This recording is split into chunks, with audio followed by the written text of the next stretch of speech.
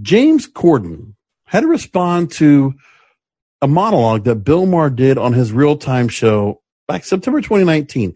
And I did a video on it. Didn't get a whole lot of views, but I thought it was something to go back to again because James Corden at the time really wanted to go and comment back about the issues of fat shaming because he was upset as to what Bill Maher said. And James Corden got upset about what Bill Maher said. It affected him. And he felt like he needed to go and talk about it on his show, The Late Late Show. So he did at that time. And then we heard nothing else about it. Then all of a sudden, here comes James Corden, and let me boom myself microphone over here, my video over. And he gets asked about it again. And this is 6 months later.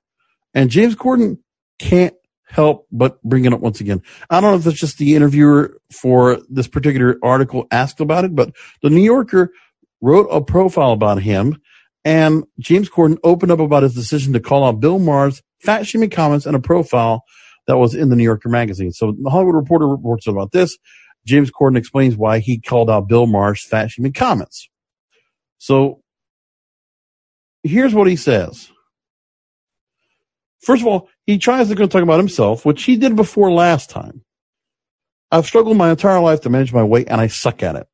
We're not all as lucky as Bill Maher, you know. We don't all have a sense of superiority that burns 35,000 calories a day. And in the same story, Corden said that he and his writer spent 3 days working on this speech. I was like, we can only do it if it's funny. He took 3 days to respond back to Bill Maher. And here's the thing. James Corden, I don't know if he's much of a stand-up comedian or if he does stand up at all. But for him or his writers to go and be able to do something like this and come back, Bill Maher didn't need this. Bill Maher can just probably come right back. He's a stand-up comedian. He's still an actively performing stand-up comedian besides his TV show. So for that to be going on. And then he comes in, and in the comments, it felt like he even got this scripted here. So he's saying to Bill Maher, he says, and this is where he's wrong, I just think it's out of touch with actual people. You cannot forget what most people's lives are like. You cannot forget how fucking hard it is. And maybe the only slice of joy in your life is that cheeseburger, and it's cheap. There are no chubby kids in my son's school because it's a private school on the west side of L.A. Then Corden later reflected on how the rejection of leading roles in his early acting career inspired him to co-create the series called Gavin and Stacey.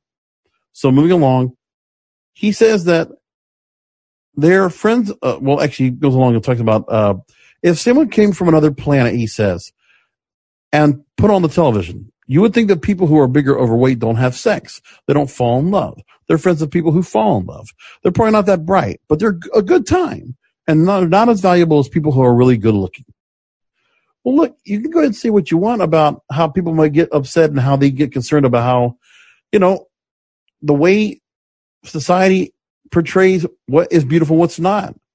Well, we all know it's psychological. There are things about the shapes of a woman or a man's eyes or their hair or the way that their facial features look that make somebody very attractive. You can't avoid that part. But then James Corden can't help himself to just be upset and for whatever reason, he feels like he has to go ahead and talk about it's out of touch with actual people. No, actual people, not everybody is overweight. There's a lot of skinny people if you really don't realize that. It's just in his environment, he feels like he has to go and speak for fat people like me. But I don't need him to go and speak for me. I don't need that. For him, I get the part where, at some points you feel like, you need to worry about what you're having in terms of food. But then for me, it's like, I don't want to worry about that either. I want to worry more about, what's happening with everything else. For me, it's about when I have to go and try to lose weight, I need to find ways to go ahead and suppress the appetite. And that's the hardest thing to do. People can try to cut their food down as much as they can, and they can try to go and do what they can to, not eat as much. But the thing for me to not eat as much, I have to be able to go ahead and do something where I can have something to hold me over. And just recently, I just started learning about coffee. And for the most part, that's actually working pretty well. So I'm glad to have that in front of me to help me out. But for the most part, you don't have to have the cheeseburger, brother. You can have something else. Just because that's what's going to come to you and, it's something quick to eat.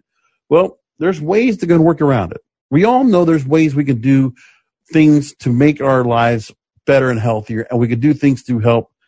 But we have to put the effort out. Like I actually have to go and do the effort, go working out, walk an hour, swim, something, and do some other exercises to try to keep myself in some kind of shape and work myself there. But you know what? There's also a thing to be said about, yeah, beautiful people on camera. People are going to watch on camera.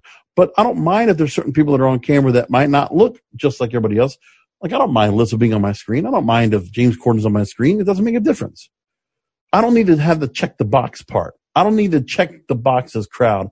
The people that say, well, you have to have this diversity, you have to have this kind of person to check all the boxes. I don't need that. It's not important to me. So getting back to his original point now,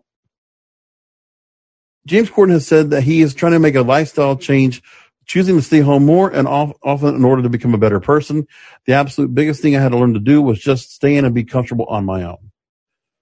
Well, I don't know if that's going to make much of a difference for you if you're going to try to like lose weight and you're going to try to get yourself somewhere, because just staying at home isn't serving the purpose unless you've got exercise equipment, unless you're doing things where you can move around the house and you can be active. You have to be active and you have to eat less. Nobody likes this. And trust me, to do it for years, it sucks. What I love to go and be able to eat whatever I want. I see something on TV and just say, okay, what? I want to stuff this in my mouth. I want to stuff this in my mouth. Yeah, it'd be nice, but that can't happen. It's not the way it is. And most importantly, I don't know about James Corden's health situation, if he's ever had to deal with anything where he might have any kind of heart issues or diabetes or things like that. But you know what? He's a young guy, and he needs to watch himself and what is happening with him, because that's when he's going to worry about his weight.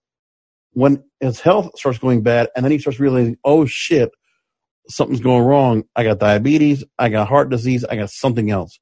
Everybody, listen, for everybody, it's different. But I learned that for me, it was a wake-up call.